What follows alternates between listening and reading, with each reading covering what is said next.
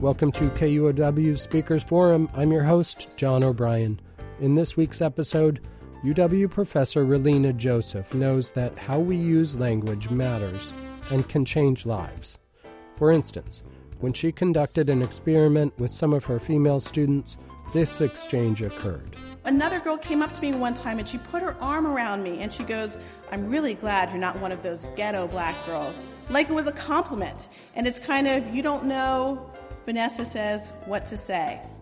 In this talk, Joseph explains her use of words like minoritized people in place of minorities, and the word difference, quote, to replace or revise words like diversity and multiculturalism. The meaning and importance of difference is the focus of her recent talk, What's the Difference with Difference? Her talk was hosted by the Graduate School at UW in partnership with the UW Alumni Association. It's part of the Equity and Difference Keeping the Conversation Going public lecture series. The goal of the series is to present speakers, quote, who are working to open our eyes to the consequences of prejudice and seeking solutions for change. Ralina Joseph is an associate professor in UW's Department of Communication. She is the founding director of the Center for Communication, Difference, and Equity. This talk took place at UW's Kane Hall on January 14th. Thanks to Yvette Moy for our recording. Here, UW President Anna Mari Kause introduces the talk. What a lovely audience. Thank you so much for taking the time to come out, and welcome to the second UW Alumni Association Graduate School Race and Equity Initiative Lecture. This lecture is part of a series called Race and Difference, and it is part of an entire initiative. You know, we have a lot to celebrate here at the university, and this has been a milestone year for us. It's the 30th anniversary of the American Ethnic Studies Department.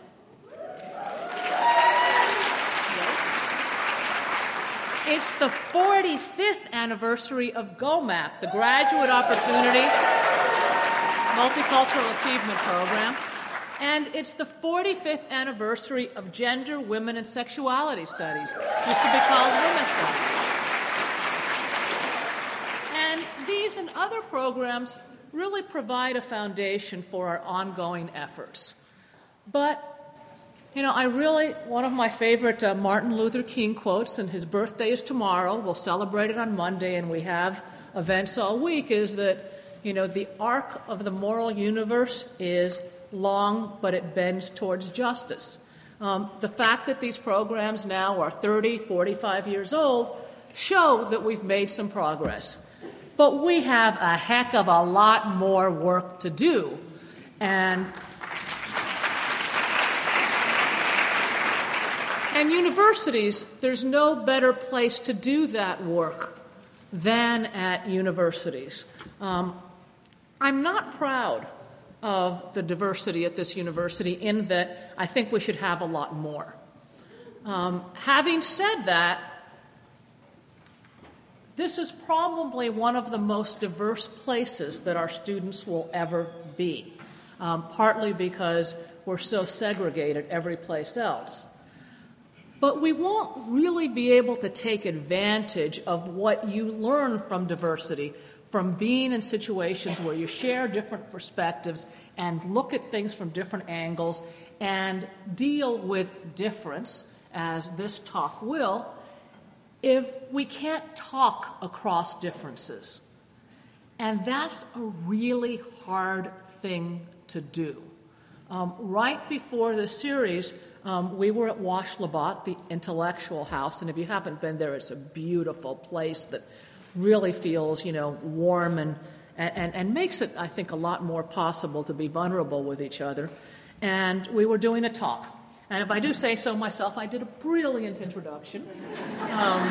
I talked about why diversity was important in physics, and I was talking about how these conversations, talking about difference, really required us to be vulnerable, regardless of who we were. And I said that, for students from majority backgrounds, it was hard because sometimes they're not sure about the language and they're scared of committing a microaggression and of, looking stupid and, how do you talk to someone else? And for the students who were not majority students, they're really vulnerable too. They might really get hurt. Someone might say a difficult thing to them and they don't know how to respond. And I went on, and then someone about halfway through, I had been kicking it with Ed for a while, a young man who was there for the talk comes up to me and says, someone at my table would like you to join us so that we can talk about some of the language you used. And I said, okay. And, I sat down with this group, and this young woman, graduate student here, said to me, when you said, you were talking about basically power and privilege, but actually the way I said it is I said, if you're a member of the majority culture, and then I talked about that, or if you're a non-standard student. And when I heard it in her mouth, I said, I cannot believe I said that. And so I got in front of the audience and I talked about it. Because that's exactly the kind, it was a really stupid thing to say. And I still can't quite believe that I said it that way, because think about the message I was giving to all the students in that room that weren't in positions of privilege. And I'm the president of the university, and I'm doing this race and equity initiative, and I'm calling them non-standard. What does that say to them?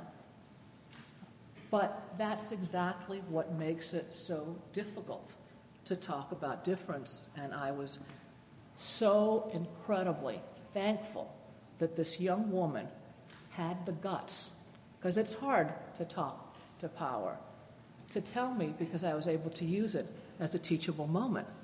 Because talking about difference does make us vulnerable and does make even someone that I would like to think is smart about these things. I studied this. I started the Race and Equity Initiative. Can say sometimes really dumb things. And we have to be willing to be vulnerable with each other. We have to be willing to talk to each other. If we can't do that in a university setting, if we can't learn how to do that together here, I have to say there's not a whole lot of chance that we're going to get it right anyplace else. And so this lecture series, I think, is so important. And the Race and Equity Initiative and the whole range of programs, including these difficult conversations that we're having, is really one of the most important things, I think, that we're doing at this university. And I really am so pleased that we have so many people that have taken time out of what I know is a busy life to come here and to engage. And you are going to hear from someone amazing. Professor Joseph is, I was telling her husband, I hope you don't mind, but I love your wife.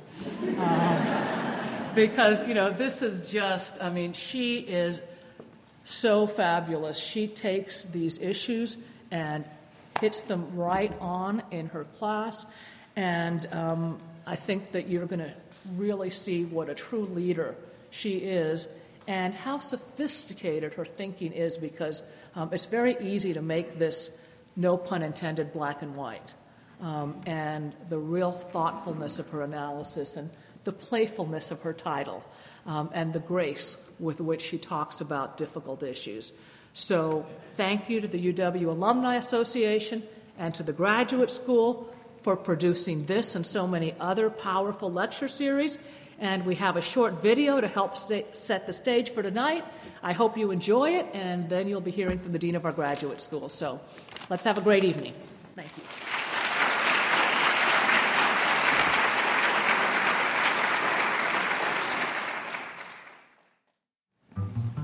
We believe in justice and fairness, that everyone should have equal opportunities to pursue their passions and contribute to society.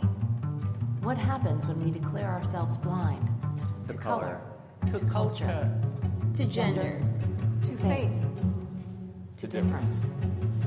Who are we erasing when we go blind? Our world is no utopia, and blindness to difference will not solve our problems. ignoring them won't make them go away. Instead, we must act.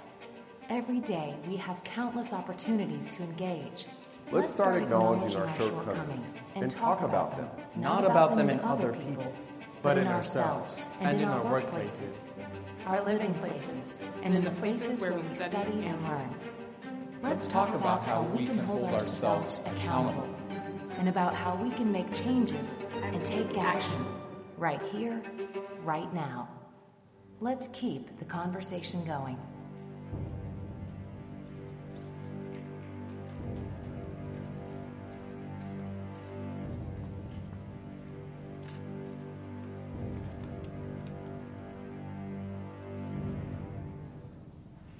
Good evening.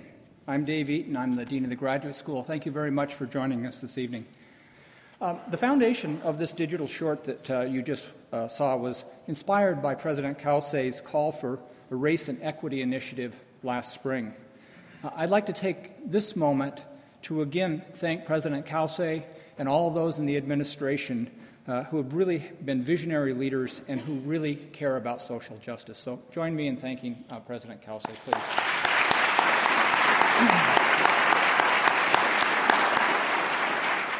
So at the end of the video, we asked you to please act. Please keep the conversation going. One way the Graduate School is facilitating this is through our year-long 8-part series of meaningful talks that expose and explain transgressions and struggles, both systematic and personal, experienced by too many in our communities today, featuring thought leaders from our campus as well as around the world who are working to open our eyes to the consequences of prejudice and seeking solutions for social change. Please be sure to join us, and please keep the conversation going. Tonight, we're really excited to offer our second speaker in this series, our very own Professor Ralina Joseph. Professor Joseph is an associate professor in the UW's Department of Communications and an adjunct associate professor in the Department of American and Ethnic Studies, as well as the Department of Gender, Women, and Sexuality Studies. She's also the founding director of the UW's new Center for Communications, Difference, and Equity. She received her PhD and her Master of Arts in Ethnic Studies from University of California, San Diego, and a Bachelor of Arts in American Civilization from Brown University. Professor Joseph is interested in the mediated communication of difference, which we will learn about tonight, or how race, gender, class, and sexuality structure our understandings of the world. Her first book, titled Transcending Blackness, From the New Millennium Mulatto to the Exceptional Multiracial, published by Duke University Press in 2013, critiques anti-black racism in mixed-race African-American representations in the decade leading up to President Obama's election in 2008. She's currently working on her second book, titled Screening Strategic Ambiguity, Black Women, Television Culture, and the Post-Identity Dance. This is an examination of African-American women's negotiation of the ostensibly after moment of racism and sexism. She's published work in a variety of scholarly journals. She's also co-edited and contributed to 2 collections of essays, one on women of color in higher education and a second on African-American respectable politics. In her time at the UW, Dr. Joseph has participated in a wide variety of diversity-related issues on our campus, including initiating communications department's Communication and Difference course arc, and co-founding Wired, not Wired magazine. Wired is Women Investigating Race, Ethnicity, and Difference. It's a group of UW tenure-track faculty working in this area of difference. She's on the editorial boards of Communication, Culture, and Critique and Cinema Journal, and chairs the Critical Ethnic Studies Committee of the American Studies Association. Professor Joseph is a recipient of awards and fellowships from the Ford Foundation, the Woodrow Wilson and Mellon Foundations, the University of California, the American Association of University Women, and the Walter Chapin Simpson Center for the Humanities at the University of Washington. Please join me in welcoming Dr. Ralina Joseph.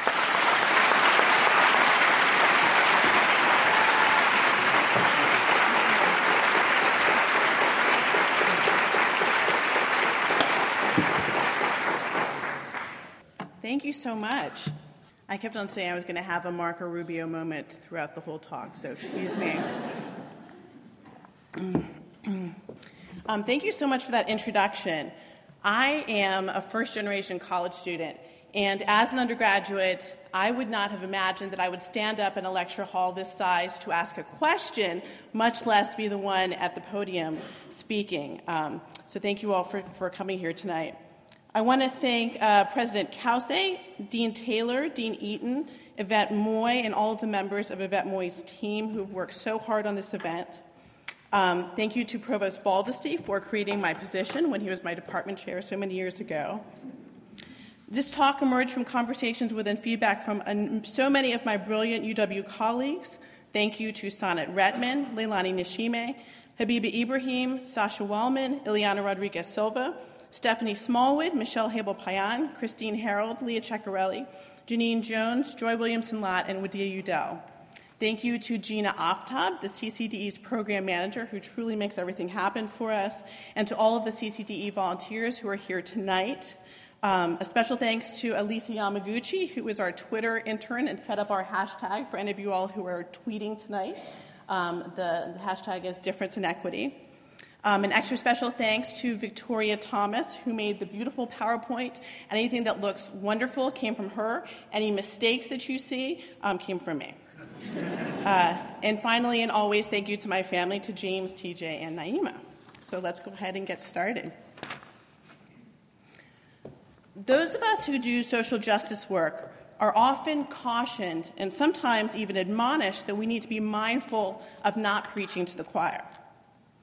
Noting such a sentiment, when Harry Belafonte gave the first talk of this Equity and Difference lecture series in October, he shared a quote of Dr. King's. "If I don't preach to the choir, then the choir might stop singing." I speak to you today invoking Mr. Belafonte's and Dr. King's spirit. Choirs need fortifying. So thank you to all the members of the choir who have come here tonight. I will most definitely be speaking to you. But also let me talk to those of you who aren't necessarily in the choir, who came here tonight at the urging of a friend or the lure of extra credit points. I see you. To all of you, please understand that not everyone should sing in the choir before they have dedicated themselves to listening, to studying, to training their voices. Some people are born tone deaf and ring flat. Those folks might actually never be destined to lead their voices publicly. Indeed, since they have not practiced the skill of listening, we might cringe to hear them sing. However, even if you aren't destined for the choir right now, with openness, exposure, and study, you can learn to appreciate the music. A note of guidance: do not expect members of the choir to be your teachers. Some of us might relish the opportunity to teach you our long-developed, hard-fought skills, but others might just want you to listen.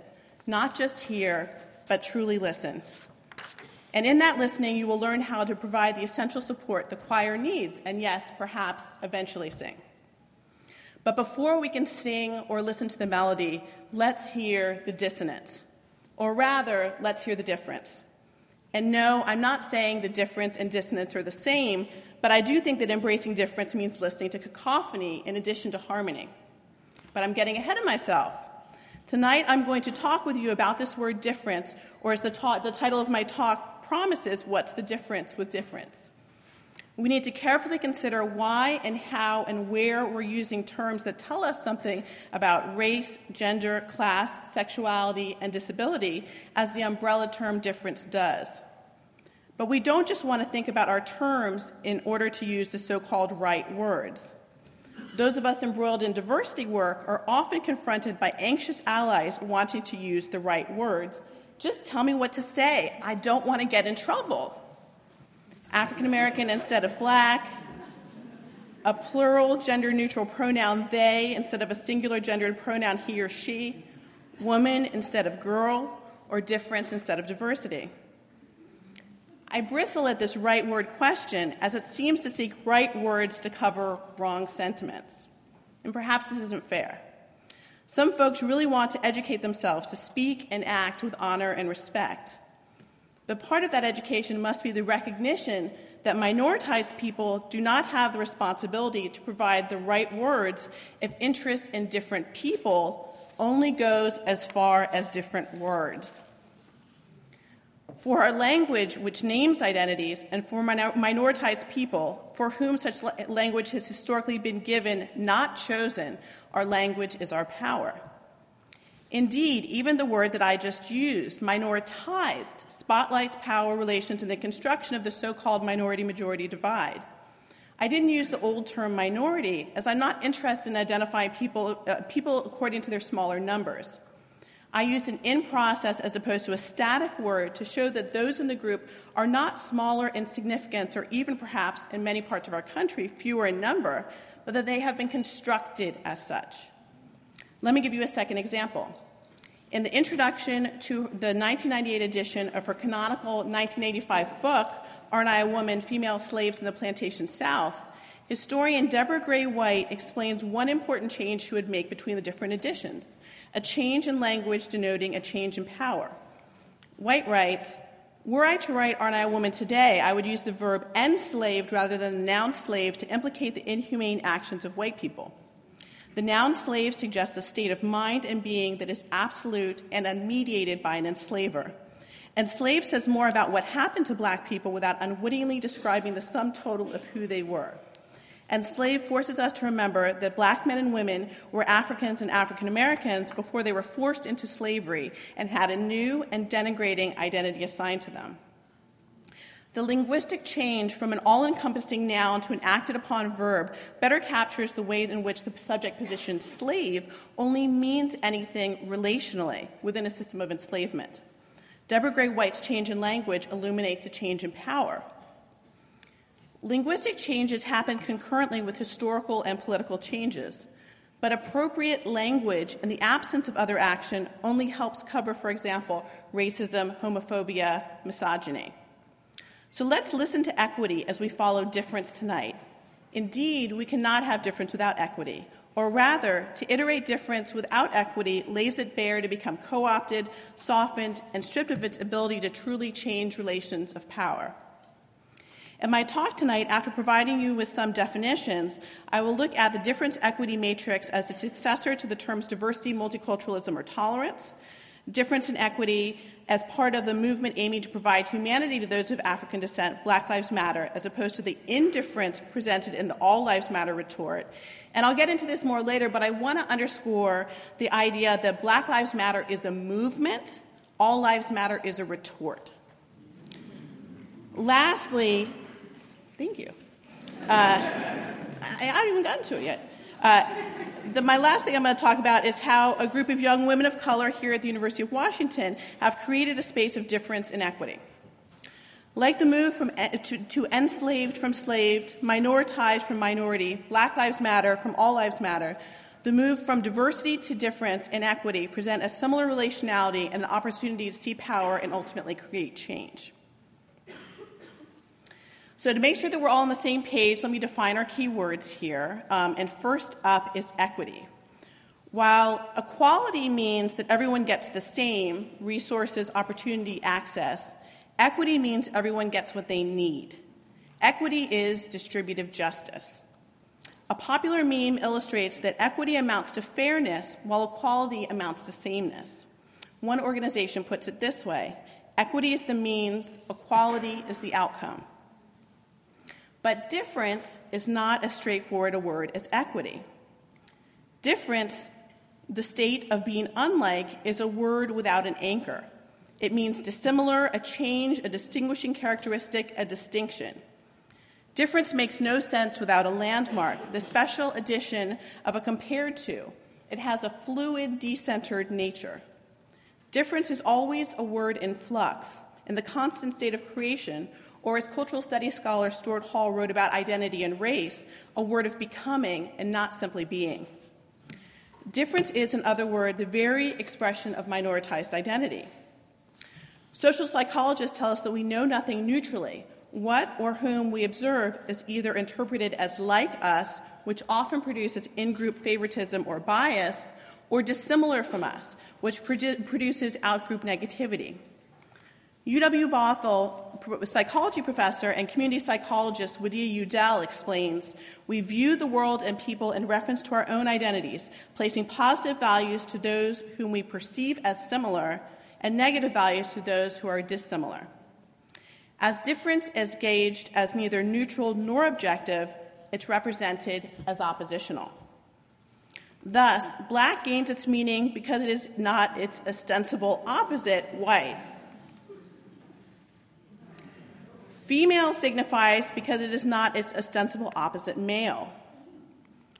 Interstitial figures, those mixed race and transgender who cannot or will not pass, and especially those who are ambiguously race or gendered, cause problems because they destroy our convenient binaries.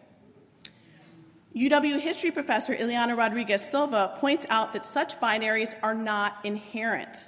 They come from Christian Western thought and the practices of colonialism. We live in a society that is profoundly unequal and inequitable. UW sociology professor Hedwig Lee points out that race structures every moment in our lives, from our birth weights, if we are to be preterm versus full term at the time of our birth, indeed, if our infants will survive, to our death, from our life expectancy rates to the number of deaths in our population. If we embrace difference without striving for equity, we create such inequality through forces like All Lives Matter. Without equity, race can appear to be volitional. It happens through choice. It seems to be whitewashed. It springs up through a sanitized version of history where racial progress is on the continual upswing. It's individual. Racialized identity does not happen in community, and it's interchangeable, as race is not about racially specific experiences. But if we read race as difference with equity, as constituted in Black Lives Matter, we see it as ascribed, not volitional, as community, not individual, as historical and structural, not whitewashed, and even as embodied, not interchangeable. Difference, when conjoined with equity, is about access, power, and change.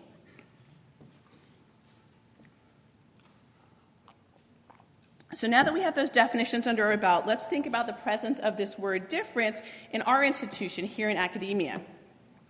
Difference is a term that late 20th and early 21st century scholars, critics, and practitioners of race, gender, disability, and sexuality have claimed. When Professors Janine Jones from the College of Education, Habiba Ibrahim from the English department, and I got together in 2007 to form our faculty group for female professors who centered race, gender, class, and sexuality in our home and work lives, Dr. Ibrahim christened us Wired. When members of the communication department community chose the name for our new center, we invoked this term for our CCDE, the Center for Communication, Difference, and Equity.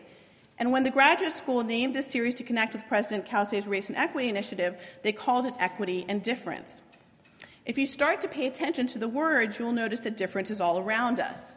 And yet, unlike diversity, which is constantly defined and redefined in institutional context, as just about every diversity statement begins with a definition of that term, I have found that difference is assumed by scholars and critics alike to be self-evident, to speak for itself. It means more than just race, and not just diversity. But difference is left largely untheorized. We use it almost reflexively. We presume that we know what it means both to ourselves and to others. And as a race scholar, this unsettles me. So to situate difference, I'm going to look at its predecessors, tolerance, diversity, and multiculturalism. Difference replaces, or rather revises, other terms that have come to mean a deviation from a perceived norm. Where does difference lie in relation to multiculturalism, tolerance, and diversity? So first up, tolerance. Tolerance is the initial step to putting up with difference. Tolerance is not engagement, approval, acceptance, openness, or embrace. When I ask students what they tolerate, and these are their actual examples, they tell me that they tolerate a roommate's clipping her toenails on the common room coffee table because they don't want to get into a fight. They tell me they tolerate filling and cheap but unhealthy packets of ramen noodles because their financial aid check has been tapped out buying textbooks.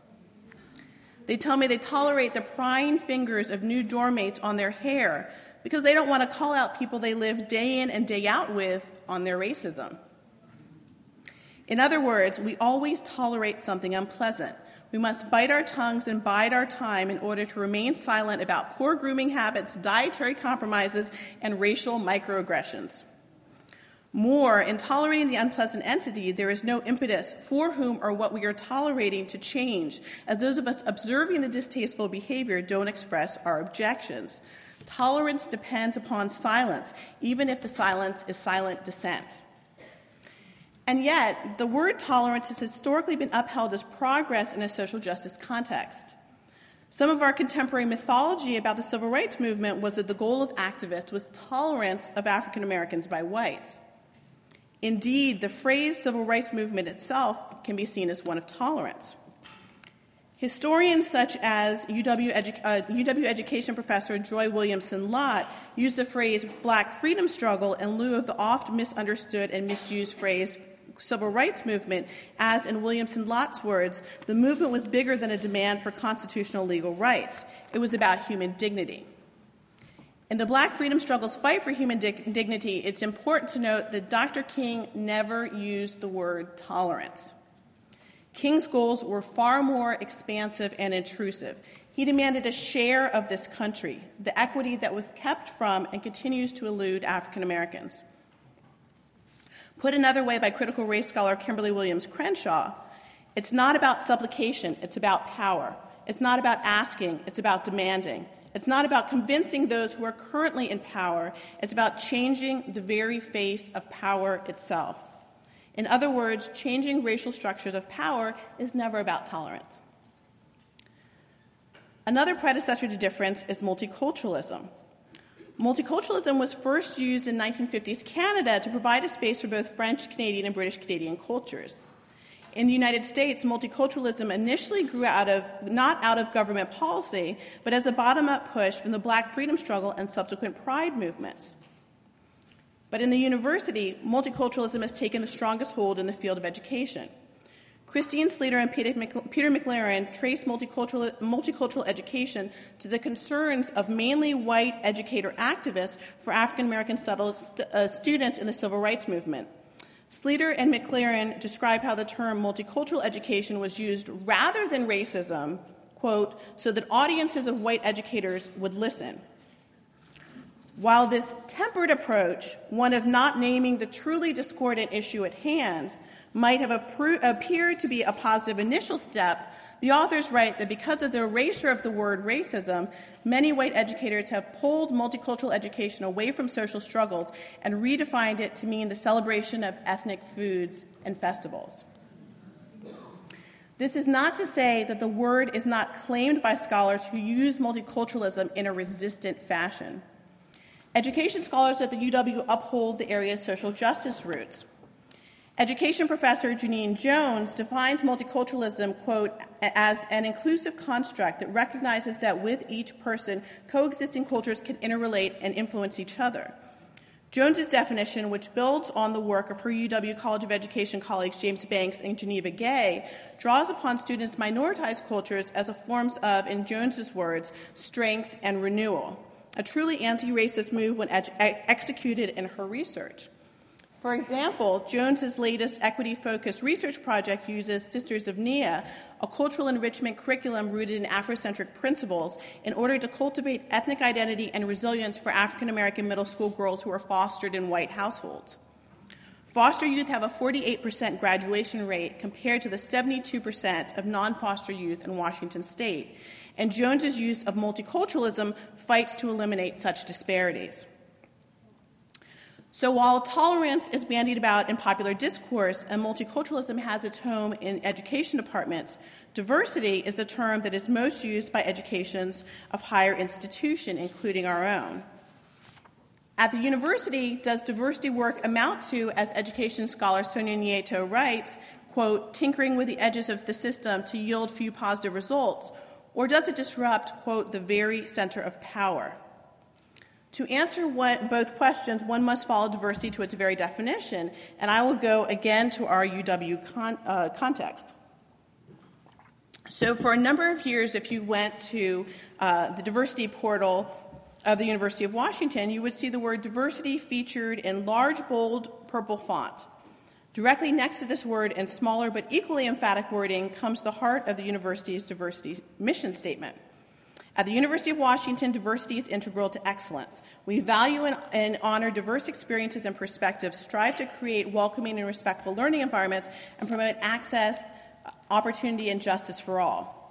In this proclamation, diversity is not additive or ancillary to the academic mission of the university. It's central. The active verbs value, honor, strive, and promote make the claim that the university is a dynamic, conscientious, and hardworking participant in the creation, fostering, and maintenance of diversity. Such strong statements about diversity and minoritized individuals speak back to our anti-affirmative action moment and claim a space for underrepresented minorities at the university, despite attempts at legislative hand-tying. Now, I understand diversity statements are aspirational. These are beautiful arias, unsullied by discordant equity issues. But how, in this resonant song, do we insert equity? Where do we account for the fact that our lofty goals fall in the face of our racialized realities? While the numbers of underrepresented minority undergraduates remain small, and these are a couple of years old but not that different from today, these numbers look sizable compared to the numbers of graduate and professional students, and even more significant when looking at the demographics of the tenure and tenure-track faculty. Because of the gap between aspiration and reality, some scholars are skeptical about diversity initiatives creating equity. Some, like post-colonial feminist theorist Chandra Mohanty, write of diversity as a discourse which, quote, bypasses power as well as history to suggest a harmonious, empty pluralism, unquote. An emptiness, I suggest, that is akin to tolerance. An instantiation of Mohanty's critique can be seen in the growing ubiquity of diversity wheels, a way to visualize the multiple aspects of our identities. In the wrong hands, taught as difference without equity, identity can be imagined as a Wheel of Fortune-style spinner where what one performs simply depends on the spin. Is it time for race? Is it time for gender? This one from the Coast Guard puts personality at the very center. There is no consideration of oppression or privilege or history or structure, as all things are weighted equally. The term difference comes next in our genealogy, but I don't want to present it as a panacea. The use of a new term in and of itself doesn't create a new song for us. In fact, because different arrives at a moment where post-racial ideologies are predominant, where, for example, last month the black female CEO of Sam's Club was taken to task for being racist to white males because she talked about the importance of simply not having a white male leadership. In this example of racial indifference, history and power are ignored to focus solely on individuals, and individual white men pitted against this black woman. Without equity, this is indeed what difference could become. When I teach difference, I present it like diversity as an aspirational word, but unlike diversity, I present it as something inseparable from equity. Difference and equity create change and do not simply avoid offense. In fact, suturing difference to equity means that you might just offend.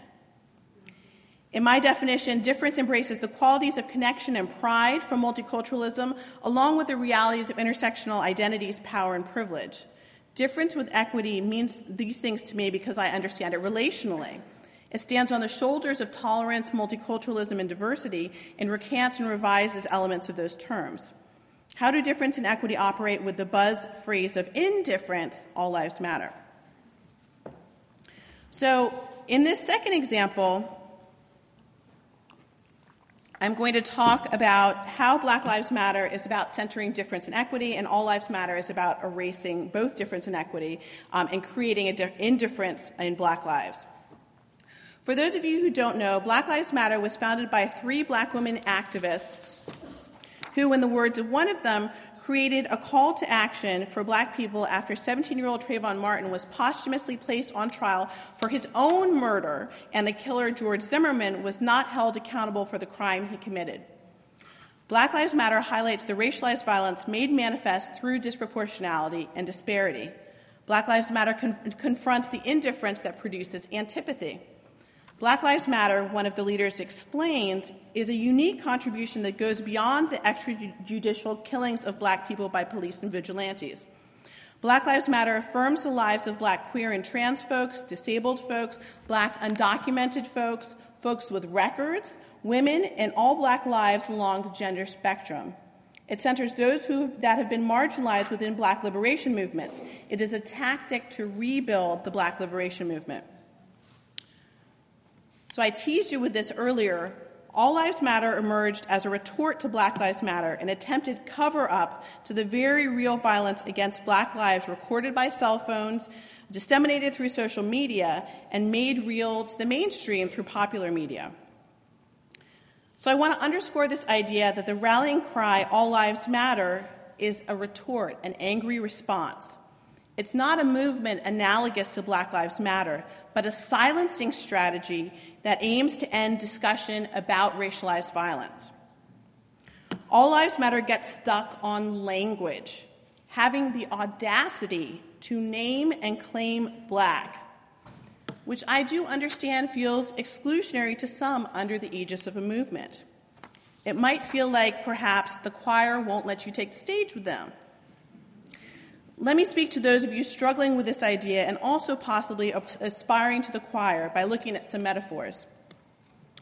Journalist Leonard Pitts invokes the metaphor of broken bones. If you've broken your left wrist, he questioned, how would you respond if the doctor wants to examine every bone in your body as all bones matter?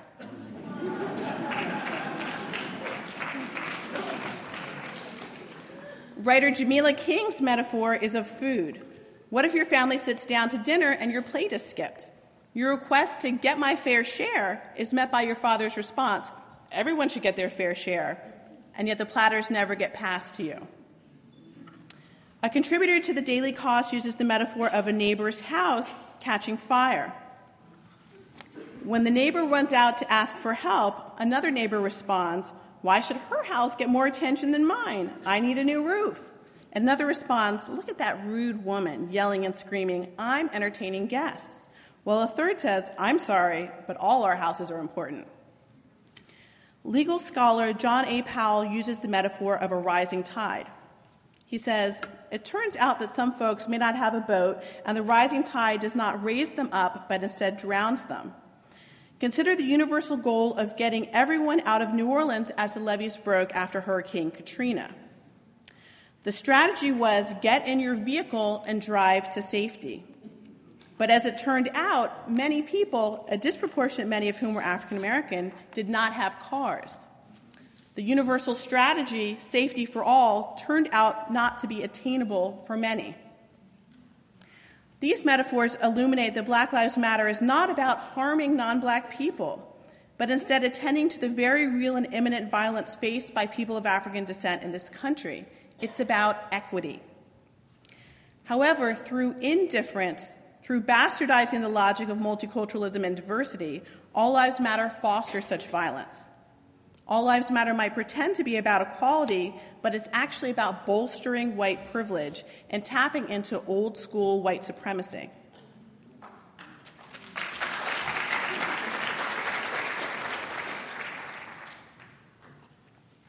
A deep understanding of such disparities empowers student activists to take up the mantle of Black Lives Matter to protest not only the murders of black men and women nationwide, but also the racialized violence and injustice locally, including on their own campuses.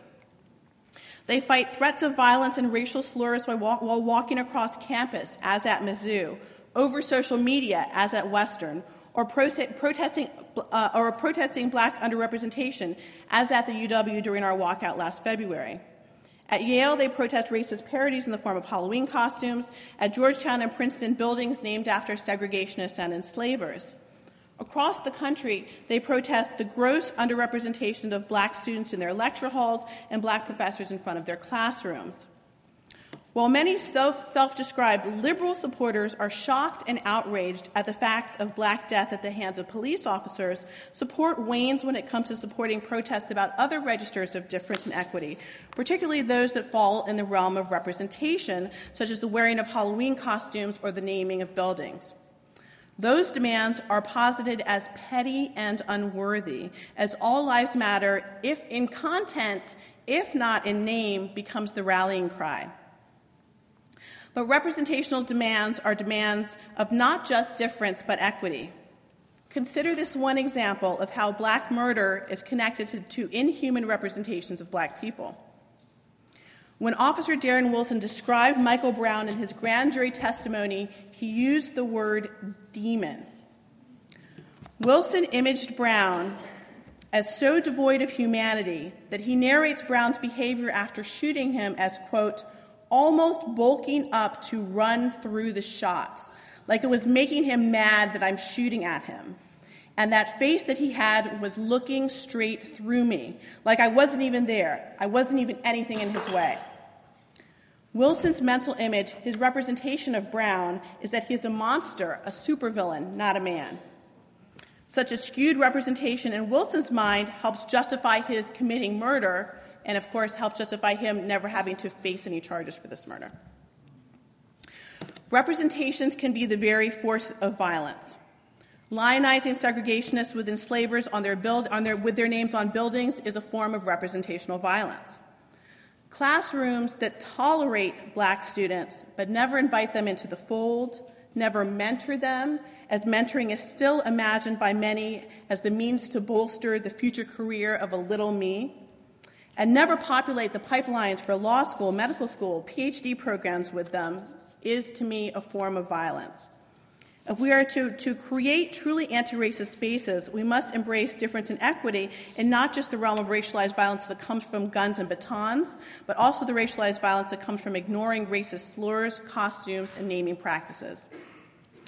Student activists and others show us how to connect these micro and macro forces of racism under the mantle of Black Lives Matter. Our student activists not only center difference, but unapologetically suture it to equity. Students are connecting the matrix of oppression, to use the words of sociologist Patricia Hill Collins, to illuminate all of the ways in which racism infiltrates our everyday lives. Racialized violence happens through police brutalities and through brutal racial slurs.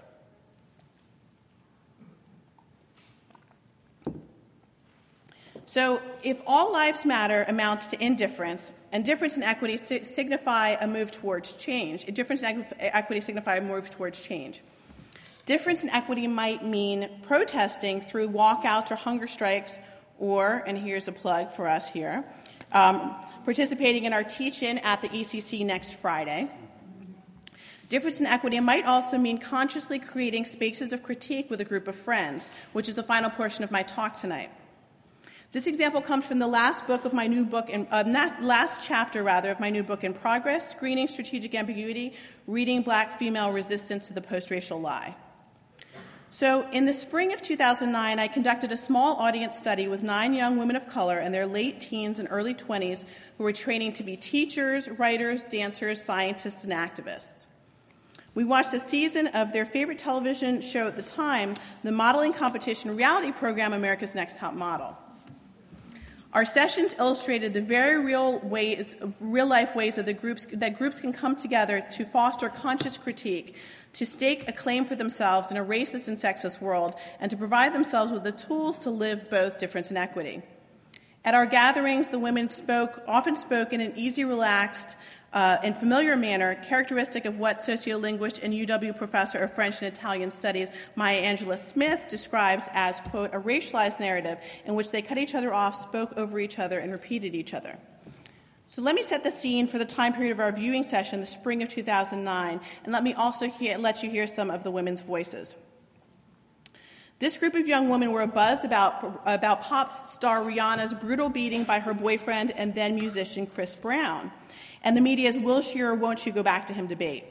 They exclaimed, as Vanessa did, that there is nothing that she could have done except killed his mama to deserve to get her ass beat like that, as well as puzzled like Valentina, but I'm saying, what are you doing going back to him?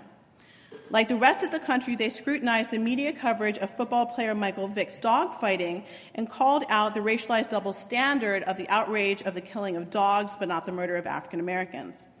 McCall noted, the media completely turned on Vick, and Mickey agreed, adding, I know dogfighting's bad. Like, totally, I get it, but they treated him like he had serial murdered somebody. They commiserated about their hunger for and paucity of images of women of color in the media and shared their experience of having the excitement about Beyoncé's gracing the cover of Vogue turn to frustration when, as Camille put it, and so I'm like, okay, I'm literally buying this magazine just because Beyoncé's on the cover. But when I flipped through the magazine, there were no other people of color, and they were just like stick figures, white blonde women. All of the women were constantly on the hunt for images of women of color, and all of the women maintained a powerful critique of racialized patriarchy. Both of these desires found their home in our discussions of America's Next Top Model. While the show itself drew them in week after week, the show's host, supermodel Tyra Banks, roused their unmitigated disgust. They hate-watched her. They found Banks to be fake, a sellout, a misogynist, racially biased, and unapologetically and disproportionately cruel to women of color. For the women in my study, productive and pleasurable hate-watching fashioned not only scripts for difference and equity, but counter-scripts to indifference. The same students who carefully couched their words in class when a classmate said something that struck them as racist or sexist, i.e. they tolerated them, spoke up in bold and bawdy hate-watching critique during our screening sessions together. So let me give you an example. In assessing the excessively sexualized representations of black female characters on television, the women were concerned about the power of stereotyping influencing other viewers' ideas about black women. They lamented how a white woman exhibiting hypersexual behavior on a show is not going to bear the responsibility for all white women being stereotyped as hypersexual, but black women are. Vanessa explained, well, it's like when teenage white girls, they don't talk about the little white girl. They're going to talk about the little black girl. Like it makes black people look terrible. They're comparing us to her. Mickey concurred that their white classmates must think, we probably do splits and do booty pops, this is the term that predated twerk. Mickey's comments animated Vanessa so that the conversation moved from a hypothetical description to a role play for a very real situation. Vanessa positioned herself as Mickey, responding to an imaginary white classmate choosing a first-person address. She says, I'm like, no, but I'm still black. Booty? Like, what's booty pop? Can you define booty pop? To interrupt racism, a person can feign ignorance to the controlling image and ask for elaboration. A strategy like the one Vanessa offers up forces an individual who has made a racist remark have to awkwardly define and explain use of the stereotype that might have mindlessly slipped out. In the resistance space of their viewing session, the women validated their own experiences of racism by cataloging all the stereotypes they had been asked and refuting the stereotypes by imagining themselves saying, what are you talking about? Yeah, I can't help you there, pal, and no. They repeated, I don't and I can't, which equaled refusal to participate in pretending that racism, even coded post-racial racism, didn't exist. So from this lively interaction, the women moved to a quieter, slower reflection. Jen said, it's funny, because, we're kidding, but, I've had almost all of these questions asked to me, and all the dashes denote this overlapping conversation. Mickey says, someone asked if you could booty pop? Jen says, they asked me that, and I didn't know what it was. They used a different word, but they were explaining what women do in some of the videos when they, lean on the car. And I was like, I don't even know why you're asking me. And it was like, no, I can't. And then the next question was, well, do black guys like that? And it was, after I just told you I don't know how to do it, so I wouldn't know. Mickey says, well, I'm not a black guy. Vanessa says, you're the expert in black women and black dudes. Jen says, and then, another girl came up to me one time and she put her arm around me and she goes, I'm really glad you're not one of those ghetto black girls. Like it was, Mickey interrupts, I've gotten that, Jen says, like it was a compliment. And it's kind of, you don't know, Vanessa says, what to say. Jen says, what to say right away. Like you don't know how to kind of, Mickey responds, her voice thick with sarcasm, thanks for complimenting me while insulting me, my race, and my people. Thank you. Jen said, it's kind of, people really ask those questions.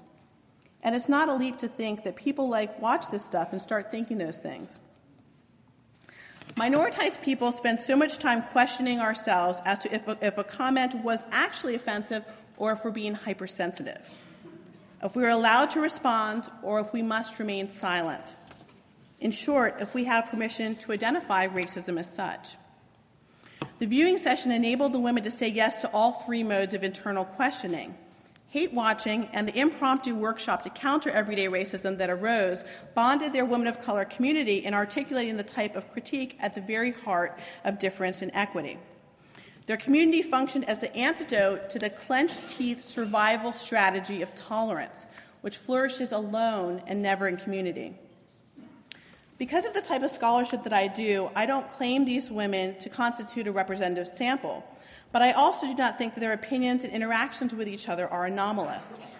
They exemplify a slice of life that shows an unencumbered resistance to controlling images of black women in media, the type of responses that happen across living rooms, dorm couches, group texts, Facebook feeds, and Twitter streams across the world. These women's critiques, their connections, their very understanding of black womanhood was accessed just as much through their co-constitutive process of hate-watching television as it was with their engagement with each other. As they critiqued code switching, respectability politics, colorism, tokenism, stereotyping, and the management of difference, they made sense of their own racialized and gendered lives and turned hate-watching into a space of pleasure and productivity, and ultimately a space of difference and equity.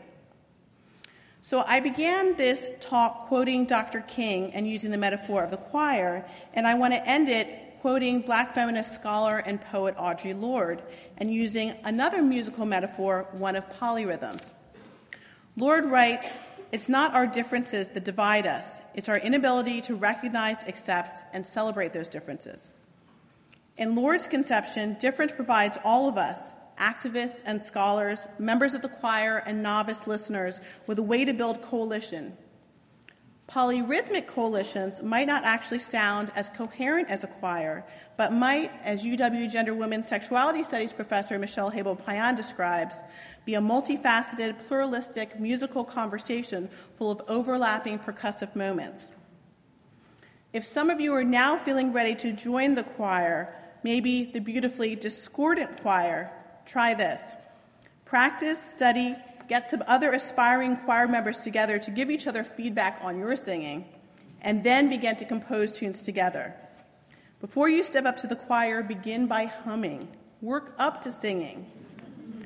I invite those of you who aren't already singing to imagine a transformative experience it would be to hear new voices, not just our usual soloists.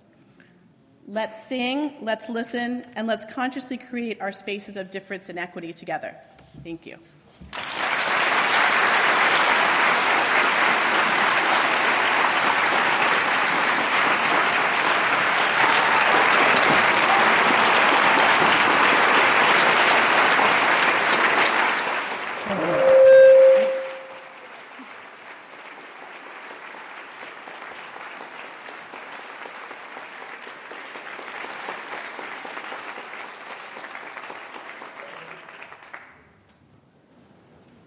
Mom did well, didn't she?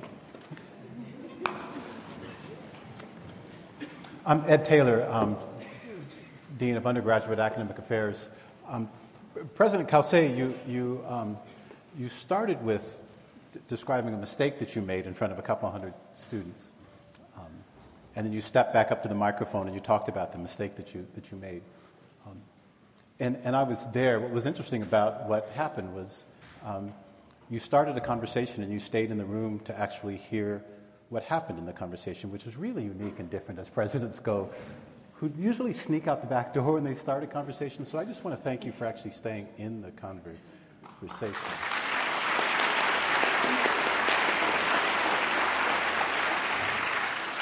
Which, Ralina, when I asked you about this talk, Dr. Joseph, can I call you Ralina? Please. And so please, Dr. Here's what we're going to do. I'm going to start with the question, and then there are microphones at either end of the hall, and I'll ask you certainly to come and ask a question. And of course, in my role, I need to ask a couple of things, that the question be concise, and that there actually be a question, might I add that. So, I used to sing in choirs when I was in middle school.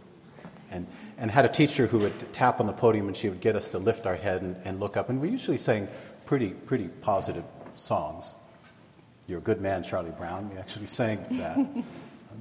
When I think about the songs that we're singing now, when you reference Trayvon Martin and Eric Garner and others, it seems to me that the songs that we're singing are starting on a blue note. Can you talk about the conditions necessary for singing, not songs about Charlie Brown, but necessarily singing songs that start with the blues? What are the conditions necessary to sing in the choir that you're trying to conduct now? I think that the conditions are right here and right now, that we're singing out of necessity. And I think that part of my turning to that choir metaphor was to try and think about all of the ways in which we can have voices coming together at different points, and how sometimes being silent and supportive, understanding the role of the ally, is sometimes to actually learn how to be silent and speak up when people need him or her to, is an important moment as well. You're supposed to be emailing questions too if you have them. Is there a place to send questions? That's why I'm holding the pad here. Is it there? Okay, so feel free to email questions and feel free to come to the mic. And I'll put up, as we're doing this also, information about the teach-in registration if people wanted to write that down. We have a question here, but one second. So when I read your talk and I asked you what important message did you want to deliver, and you delivered so many important messages, but the first thing you said was the importance of listening and hearing. Is there a distinction between listening and hearing that you want to make, and why did you start with listening as being so critical to your talk? Yeah, absolutely. I think that sometimes listening is about getting ready for that response, that retort right away, right? It's like, okay, I need to get to the point where I need to make my statement. As opposed to hearing actually depends upon you being silent, right? You taking everything in and not formulating that response right away. You perhaps sitting with the discomfort and then stepping back into it in the next moment. You have a question here. Ooh. That's kind of heavy for, I'm not sure if folks can hear me or not. It's kind of heavy as a woman of color to hear that I have to learn how to be silent when I feel like all of my life I've been taught or coerced into being silent. And so I want to know how, instead of learning how to productively be silent, how to actually productively work with my allies and have them know that my voice is important, even if I can't stand in front of a podium and I have to be in the audience instead. How is it that I can actually have a voice while sitting in the audience and having a white counterpart speak towards racial equity and social justice and be the expert on it? One of us is supposed to repeat the question. That's pretty clear. Thank you for having the courage. Let me see if I can do justice to the question. You said, as a woman of color. That's okay. There was a lot in it. There was a question. Thank you for that. Thank you for the courage to stand up and ask it. As a woman of color, how do I start from a position of listening when I've actually got something to say? And you also invoke the role of white allies in this, in the relationship between you as a woman of color and white allies, and the role, and you're asked to listen so much and to hear so much. and to invoke the relationship between the two of those. Really, would that conclude? Yeah, thank you. I want to walk over there, and I'm supposed to stand by this mic, so apologies for that. My metaphor of silence was actually not for you, friend. It was for the white allies. So, apologies if that got lost in the metaphor, but to be crystal clear, we are all tired of being spoken for. We are tired of people speaking for us all of the time.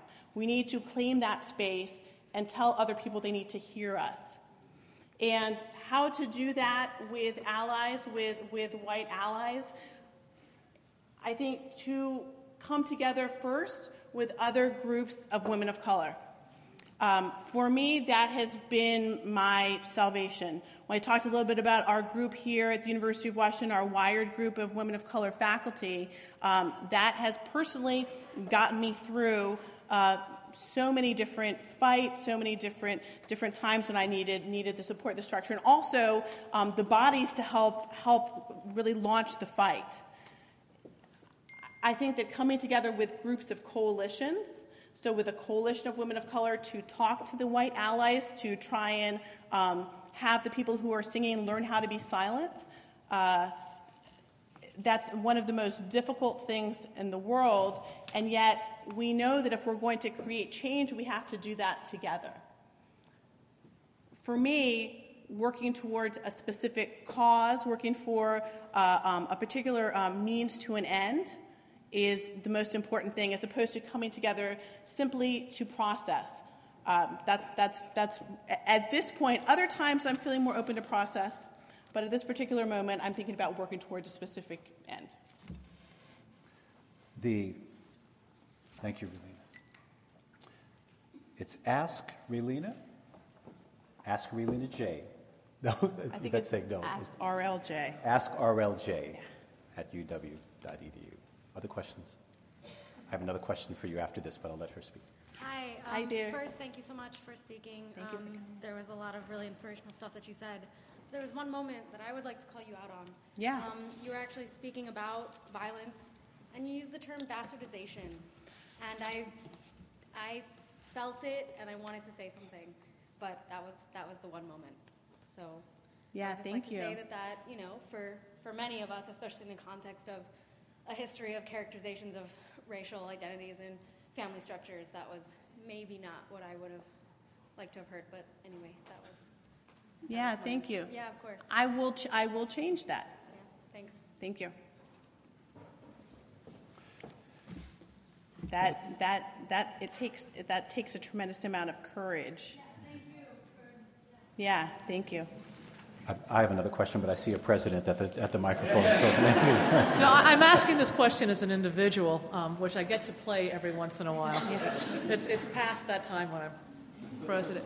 No, it's something that I'm really struggling with as we are having a new Supreme Court looking at, the whole issue of can we take race into admissions? Mm-hmm. And I think that it's important to remember that in many ways, the focus on diversity was a compromise.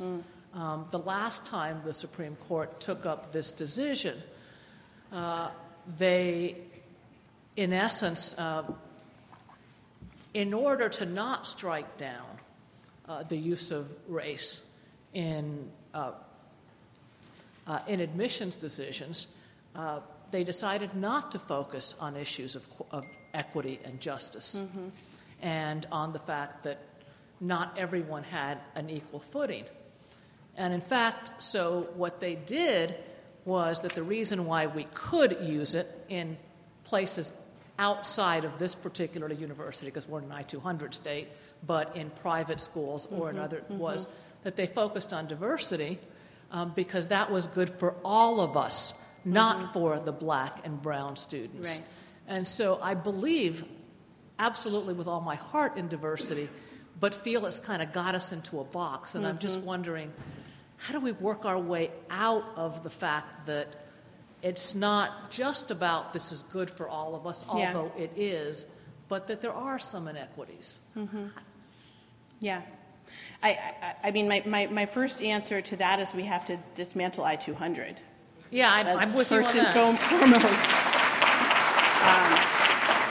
that it's clearly an experiment that has not worked, that's only worked to resegregate our schools. So that would be my first answer. And I agree with you 100% about diversity. One of the things that I do with my students is that we look at on the web how diversity is written about. And it's almost always talked about for white students, right? Or as Ta-Nehisi Coates would say, as people who believe themselves to be white, right? So it's about the use value of sitting next to the multi-hued students, right? And then taking that out often into the business world. And it's never about these issues of disproportionality. And so I think that one of the first things that people need to understand, as I put up some of Hetty Lee's work there, is that when we're talking about inequality, we have to understand that it saturates every area of our lives, and racialized inequality saturates every area of our lives.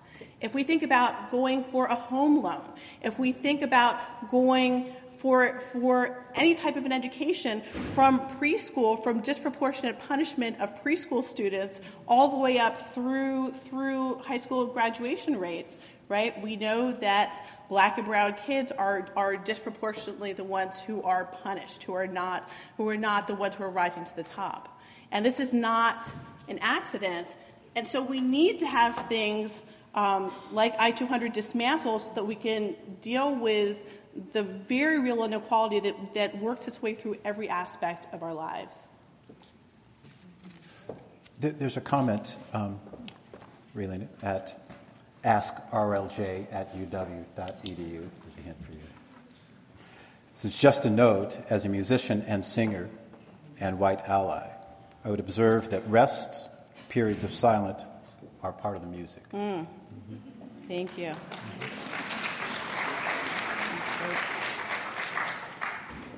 Please. Can y'all hear me? Yeah. All right. Well, I just first want to say thank you so much for doing this. It's really meaningful and really important, especially as a woman of color. Really dig it. And so the first question that was asked, you kind of talked about that, the importance of a community and being a part of a community. And as a black student on campus, right, there's 1,000 of us, so I feel like that community is really important. But I was wondering if you had any ideas on how to build that community, because it is so important, but since we're also spread out and there's so few of us, it is hard to create that community. Yeah, thank you. Do we need to repeat the question? Oh, do you want to repeat it? You want me to well, Mariam, you're asking about how do you, as you're one of 1,000 black students, and smaller number of black, there's the choir, but how do we create and find community with each other? Yeah, thank you. That's all the part, my research study, that was all about this group of young women of color who created community here together. And the interesting thing about that group, so I had, just to give you a little bit of background, then I'll go to your question. So I was teaching in class. I had a number of students that always like to come up and talk to me afterwards about issues of representation, and especially black women in representation. And so two of them I started talking to more. We decided to do this group together, and they said, we're going to go find friends, we're going to bring people in. I never specified, so they knew we were going to be looking at representations of black women, right? I didn't specify, to find African-American undergrads. The first session they came, and it was this, primarily African-American group, but it was actually a multiracial group of other women of color. And so I think that the way the diversity looks in Seattle and in the Pacific Northwest is really different. I think that there's a tremendous opportunity to create Women of Color Coalition here, and taking advantage of all of the wonderful resources on campus. I can plug our CCDE, all of the different events that we have to bring students together. I know that the ECC, RSO, the Registered Student Organizations, also foster tremendous community, and the space of the ECC itself is just a wonderful home. But I think that showing up together constantly for things and working on making the community, and to me, and I'm getting older, but I think that the face-to-face element is so key, that not just maintaining the Facebook group and tweeting each other, but actually physically seeing each other, being physically together when you're used to spaces not being welcoming to you. So to be able to face those spaces in community, I think is really necessary to kind of to give you the reserves, to build up your reserves, to get you through what can feel like a racist university. So I'm going to read this question to you as is, and hear the depth of the question. I won't mention who wrote it.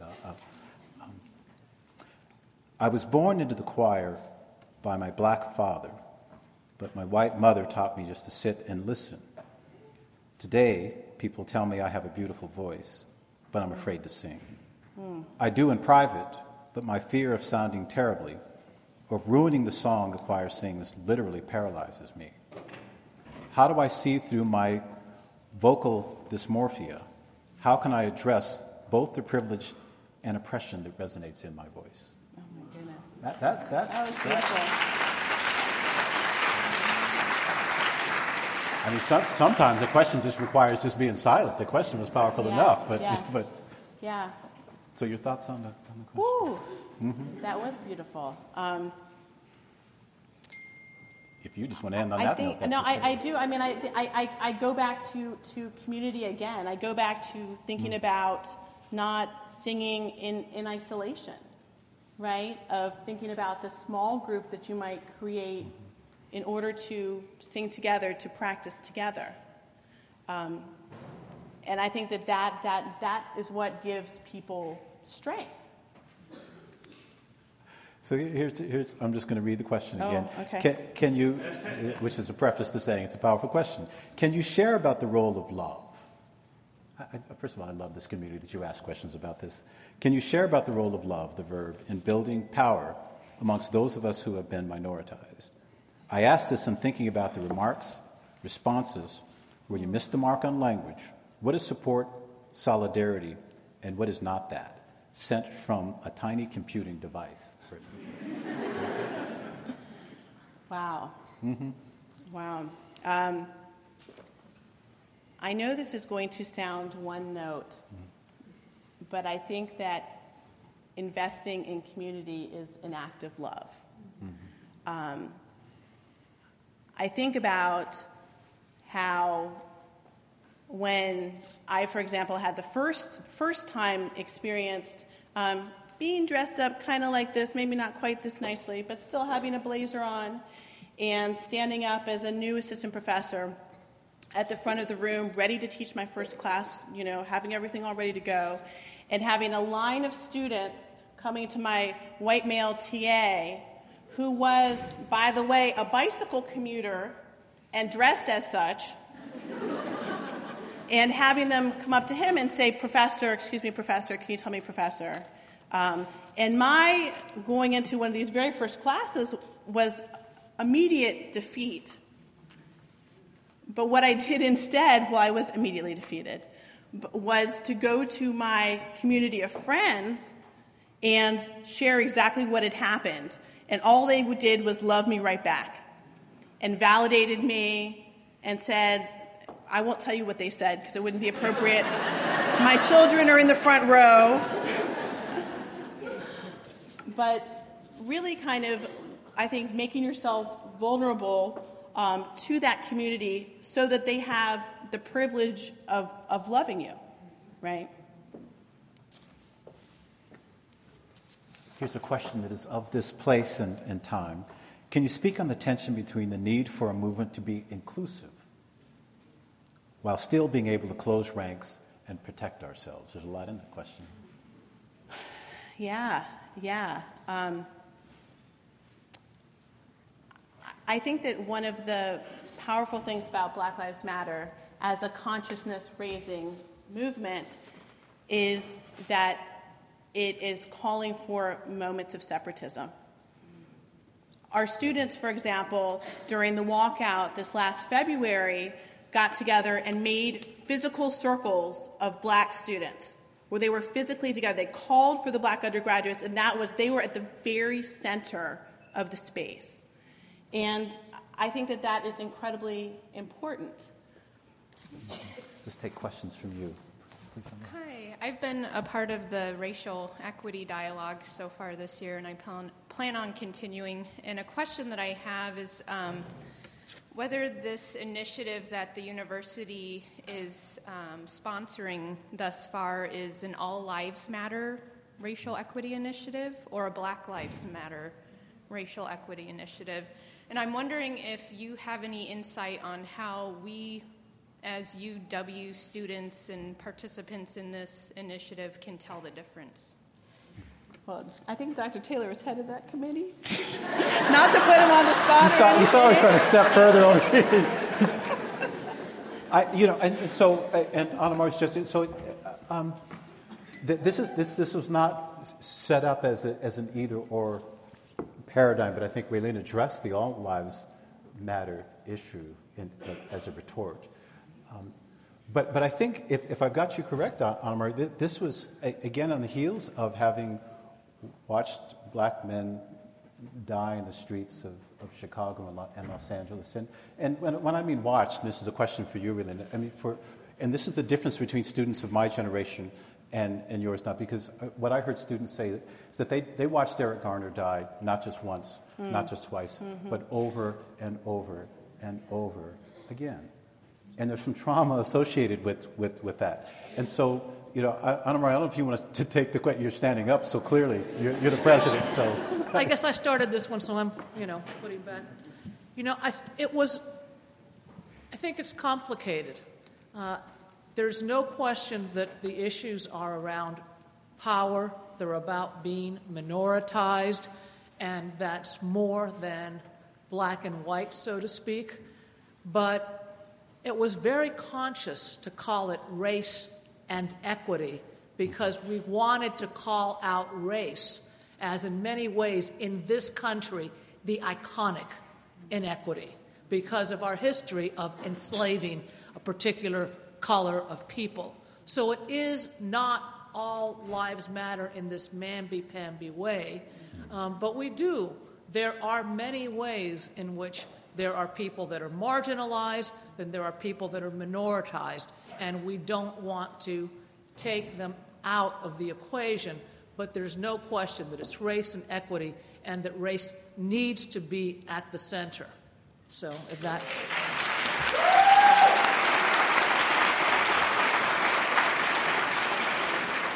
That's exactly what I was going to say, but she got most of it right, yeah. Go ahead. Hi, I am an undergrad in the Early Childhood and Family Studies major. And I definitely think that we as adults in this community heavily influence the ideas that children grow up with and how we show them how to be as adults in this country. And so my question is how in early childhood can we begin to address equity, equality, and diversity in meaningful ways to help, these kids? I feel like a lot of these questions and a lot of these talks that we have as adults, and we have them after we've already had a lot of experiences. And how do we start having those conversations with children before they become damaged by these things? Thank you. Well, one, I think, is first about access. So to get those young children into high-quality, high-caliber preschools, because we know there's a huge amount of disproportionality of kids who have access to those preschools and kids who simply do not. So making sure that everyone can have the opportunity where they can have those conversations. And then one thing is, I think, fighting the desire for colorblindness that some folks, I won't name any names, that some folks tend to have, right? That somehow it's a dirty word to identify another child, another adult on the basis of race or ethnicity. We see this all the time, right, with educators, I think, of young children, or I certainly saw it, when my kids were in preschool and in elementary school. And so kids from an early age learn that it's taboo to even name race. So why should they engage in any conversations of difference when they're told, no, that's Sally over there. Who's Sally? Oh, with the green backpack on, and she's got the barrettes, right? Sally. But, God forbid someone point out that Sally's Asian American, right? And what does that do then to our conception of what it means to be Asian American when it is a taboo word, right? Coach said he started talking to his son about race at the moment his son could hold his head up. He started talking right at the point he could listen. John, Basil. Yeah. Hi, Dr. Joseph. Thank you for inviting me, and thank you for including the words of those young women, especially Vanessa, who is very special to me, as you know. Vanessa's dad. My participants all chose not to have pseudonyms. I actually tried to talk them into it a couple of times, and they all were. I shared all of my work with them, and they said, "No, we want our names." And so, yes. Yeah. My question has to do with your correct statement that all lives matter is reactive, and it is it's a manifestation, in my opinion, of guilt and an attempt to avoid some of these issues, because the flip side of unearned privilege, of white privilege, is guilt, I think. Now, when we're trying to engage in these conversations, therefore, you talked about make them hear you. I love that. And there's a song about that, by the way, called Make Them Hear You. But it's hard to make somebody hear you when they're dealing with their own guilt. Now, we have two choices in that case. We can either try to help them with that, but many people of color don't feel that we have any obligation to help somebody else with their own guilt. But on the other hand, if we don't, then we won't have a dialogue. So do you have any strategies for dealing with that dilemma? Yeah. I think the strategy is that white people need to step up and talk to each other. That white people don't need to have conversations about race that are always facilitated by people of color. And people of color don't need to be in the room. In fact, we shouldn't be in the room a lot of times. Right? They should have those conversations together, and they should cry together, and they should feel guilty together, and they should come and figure out what that coalition looks like together, but leave us out of it sometimes. So I think that we can't solve that issue of guilt. I think that they need to figure out how to do that together. So we're running short of time, but perhaps we can do this. Maybe what we can do, Ralina, is we've got 2 questions here, and I've got 2 questions here. Maybe we can just hear the questions, and then you can close in response to whatever it is that you hear from these questions. So please. Dr. Joseph, you had mentioned the University of Missouri, how the walkout of the football team ultimately had implications on the president of the university. How do we engage in these marches and these walkouts and actually go from a progression standpoint, and how do we actually progress and resolve these inequalities? So University of Missouri football team refuses to play around issues of race in Missouri. And what was the last part of the question? Well, there are economic implications with that, and that's how the president ultimately resigned. But how do we go from these marches, these Black Lives Matter marches, and these walkouts to actually having progression with these racial inequalities that are happening throughout the world? Right. Thank you. Let's go to that question too, and let's hear them both. Hi, I emailed a portion of this question, but I'll just say it now. So I want to go back to your metaphor about the choir, and I want to speak about some of us in the choir who sing on stage and some who sing in the streets, in places we're not supposed to sing. And I wanted to ask if you could speak about different manifestations of activism, and also the difference between being on stage and it being your job to sing, and being your work, and singing on the streets of your own free will whenever you feel like it, and kind of with the race and equity movement, or initiative, it puts a lot of bodies of color on the front lines. So I wonder if you could just talk about that. You want to respond? Or you want to hear a couple more questions, Rena? There is so much in both of those. So the first young man was talking about how do we go from protest to change? It seems like that's what I'm hearing there. And the young woman who just came up, who I didn't track. Where are you? Okay. Thinking about how do we create the spaces to sing, to insert our anti-racist critiques, right? Even if it's not our job to be up here doing that. This is the second one is easier than your question. They're both very difficult, but in terms of how to find those spaces, this is something that I talk with my students about all the time. That we're always confronted by inequality, and we have to figure out the ways to step into the discomfort. And I think that means that, for example, the moment that someone says something that's derogatory, and it doesn't necessarily have to be about your group, that you say something, and that you stop that conversation immediately, and you ask, like my young women did in the study, well, excuse me, can we just stop here for a second? Can you tell me what you meant by that? And that can be the beginning of a conversation, right? Or it can at least stop them and make them realize what they might have said. But finding all of those spaces in your everyday life. I also think it's important to not feel like, and I tell this to students of color, that you don't have to take on the weight of the world, right?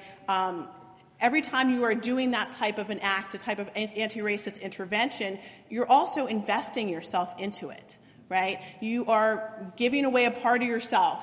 And so you want to be in the space where you can think, this is going to make me stronger by making this type of intervention, as opposed to this is going to sap away my strength. And then how does protest become change? I think protest becomes change when we start to change policies and structures and institutions. And it might happen slowly, indeed too slowly for many of us. But the fact that we have our president sitting here who can change policy at the university, that is a step to me towards change. I think that as much as we're out here protesting, if we have Samuel Alito at the Supreme Court saying what he does, we will continue to have these tremendous fights. But I think that one of the things I try and point out to my students is the importance of seeing and appreciating incremental change. And to me, the consciousness raising that's happening on college campuses right now is not just small incremental change, that's huge. The fact that people are seeing this disproportionality that just a couple years back, people had no idea, the mainstream couldn't fathom talking about, that we're having these conversations. To me, that means change. And we'll continue to work on changing the institutions. We'll continue to work on trying to create that substantive, long-lasting change. But I think it does come from the consciousness raising and the protest. So here's your final summation, and I want to put it in the form of two questions that I'm assuming come from two students. Picture Tiffany and Dylan. Tiffany asks, my question is about the use and context of person of color, in quotes. I'm identified as Asian American, so thereby a person of color. I struggle with communicating with myself and others who range from the spectrum of, quote, preaching to the choir to preaching against the choir. With using this term, in my mind, memories of people saying it is an exclusive term, that it comes from an oppressive history, so why continue using it? What are your thoughts about the use of the term person of color? Dylan, shortly thereafter, not related, that you earlier invoked Ta-Nehisi Coates' phrase, people, who believe themselves to be white. He later speculates that for the sake of justice, perhaps they will need to be something besides white else again. As a white man, I'm contemplating on how my racial identity has been constructed and needs to be deconstructed. Mm-hmm. But I'm wondering where to begin. I wonder if you can comment on the label white and what might replace it. You have a student talking about the construct of person of color. You have a student asking about the social construct of whiteness. As you talk to your students and as you teach, Ralina, how do you talk to them about their own sense of identity and the language that they use and the deconstruction of that language. And perhaps you can close on that note and we can... Okay. These are like million-dollar questions here That's why I asked. to close on. Yes, language. So this is one of the paradoxes that we talk about of race, right? That we understand that race is a social construction. We understand that it's a total fallacy. It was made up, and yet it has very real implications in our lives. And so we use terminology that is racialized. And I think it's important to use racialized terminology to not fall into the trap of colorblindness, as the woman who was asking about early childhood education was talking about. People talk about race is a construct. Oh no, I just lost it. I had the best turn of phrase. But race is a construction, but it has very real import and impact in our lives. At the same time, I think that the deconstructing of the whiteness goes to Dr. Vassal's question about guilt, right? Trying to get to the place where you are not claiming whiteness doesn't, to me, mean that you're not in the place where you understand the histories and legacies, that you understand all of the benefits, the fact that whiteness is property, as critical race scholar Cheryl Harris would tell us, right? So trying to figure out how do we deal with the fact that we understand that this thing is completely constructed and we need to move beyond it, and yet it has weight. And to me, people of color is a beautiful term, right? It's a way in which we think about communities and coalition coming together. And minoritized people being able to see commonality and to fight for that substantive change, to fight for that institutional change. But there is a place for everyone in this conversation. There's a place for everyone to come together. And it might be, as I'm suggesting, coming together separately first, right? And coming together at another point and learning how to be silent, right? But we need everyone to be in the room. We need everyone to be fighting together if we are going to really create the type of change that we need to dismantle the inequalities that still continue to plague our world. You are a scholar. You are a leader. You're a choir conductor. Thank you for leading us in our song today. Thank you. You could step at the nail.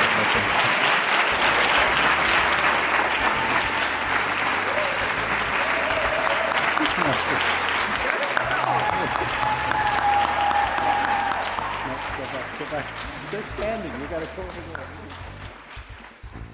That's it for this episode of Speakers Forum from KUOW 94.9 Seattle. Ralina Joseph is an associate professor in UW's Department of Communication. This talk took place at UW's Kane Hall on January 14, 2016. Thanks again to Yvette Moy for our recording.